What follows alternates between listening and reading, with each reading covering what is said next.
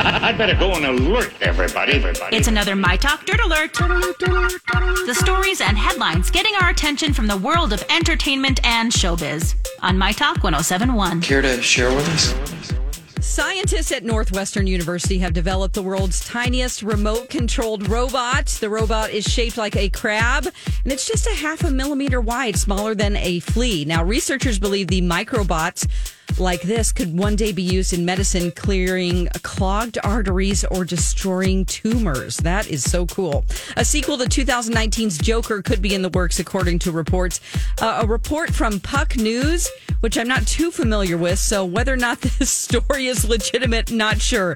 But Todd Phillips is getting pretty close on a Joker sequel, although it didn't go well, or it didn't go into detail about how far along the project is. The first movie earned more than $1 billion worldwide and won a Best Actor Oscar for star Joaquin Phoenix.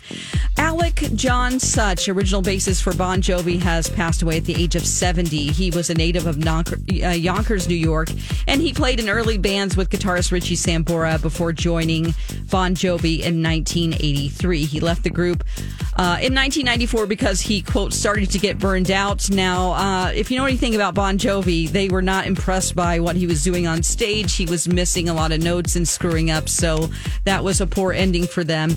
He rejoined Bon Jovi for the band's Rock and Roll Hall of Fame induction in 2019. In the statement, the band said it was heartbroken and said Such was an integral part of the formation of the band. That's the latest dirt. More stories like this at MyTalk1071 or by downloading our app. I want an hourly update. Dirt Alert updates at the top of every hour. Plus, get extended Dirt Alerts at 8:20, 12:20, and 5:20. Let me know the dirt when you find out.